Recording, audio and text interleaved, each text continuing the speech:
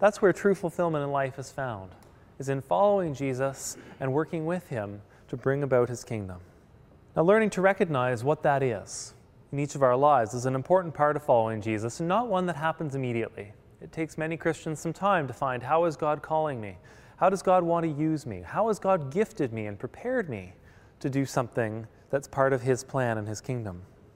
We're going to look a little bit at that, but we have to first pause and recognize that, yes, every member of the church, every person following Jesus has a part to play.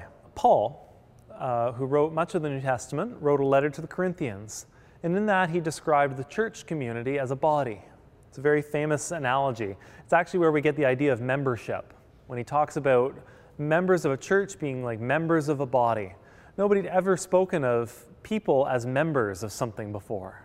He kind of coined that term when he said people were like members of a body, parts of a body. Now we use that word all the time, right? We say, oh, he's a member of that club, a member of that organization. But it's actually all coming from the idea of membership in a church body. And Paul said each member has a particular and very important function to perform in the body. Now, a little bit of background first. Paul, before he became a follower of Jesus, used to be a Pharisee, a kind of Jewish religious lawyer, and his name was Saul. And he was a persecutor of Christians. He went around trying to hunt down Christians and kill them. And one day he was on his way to the town of Damascus on his horse. Damascus was a town where he had written permission to go and seek out Christians and take care of them.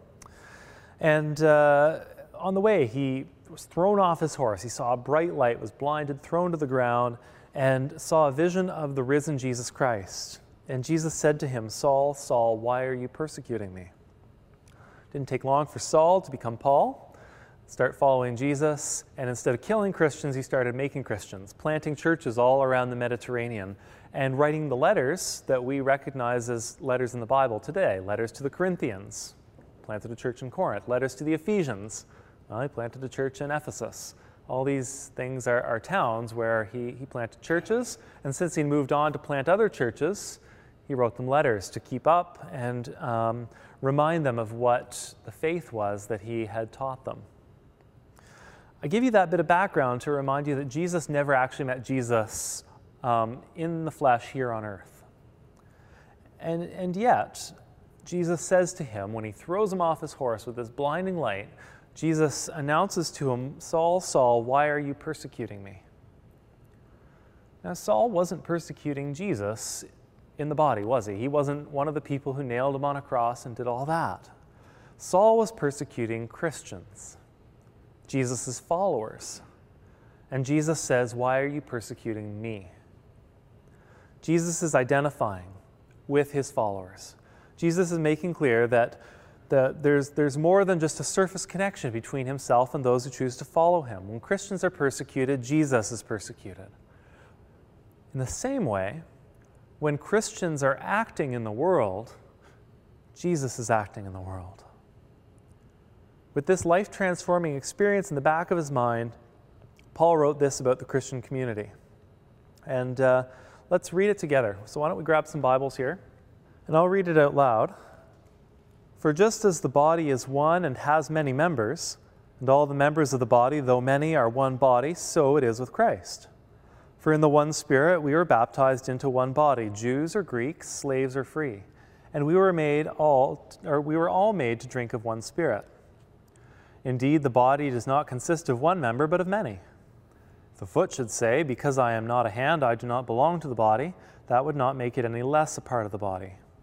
And if the ear would say, 'Because I'm not an eye, I do not belong to the body,' that would not make it any less a part of the body.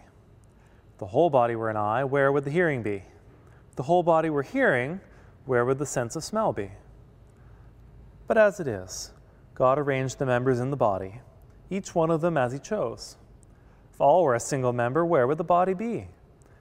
As it is, there are many members, yet one body. The eye cannot say to the hand, 'I have no need of you,' nor again the head to the feet, 'I have no need of you.' On the contrary, the members of the body that seem to be weaker are indispensable. And those members of the body that we think less honorable, we clothe with greater honor, and our less respectable members are treated with greater respect. Whereas our more respectable members do not need this. But God has so arranged the body.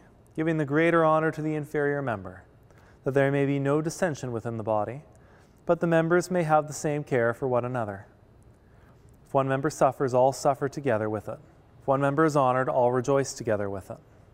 Well, we'll stop there. It kind of goes on, but you can get the sense there that God's plan is that the church is a working, functioning body. It's alive and it's doing things. And it's not doing just one thing. We need all these different parts to be working together for one purpose. That's God's vision for the church. It means there's work for every Christian to do within the church and as a member of the church in the community that can be nurtured and encouraged to grow towards spiritual maturity. The health and effectiveness of the body matters. It depends on every part of the body doing its job at the proper time in the proper way. If one or more parts of the body just quit, the body is sick or disabled.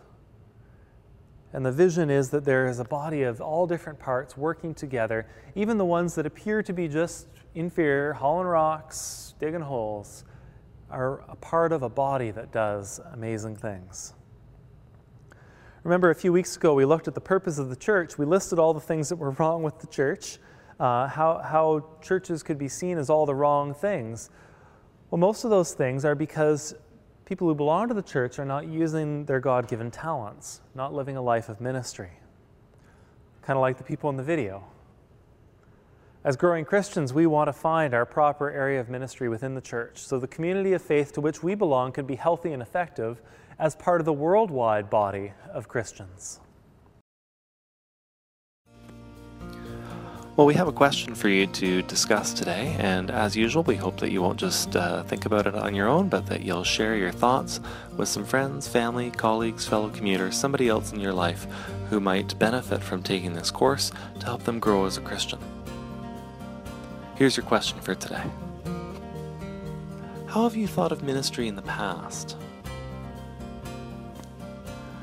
Well, have a great discussion, and I'll see you tomorrow. Bye for now.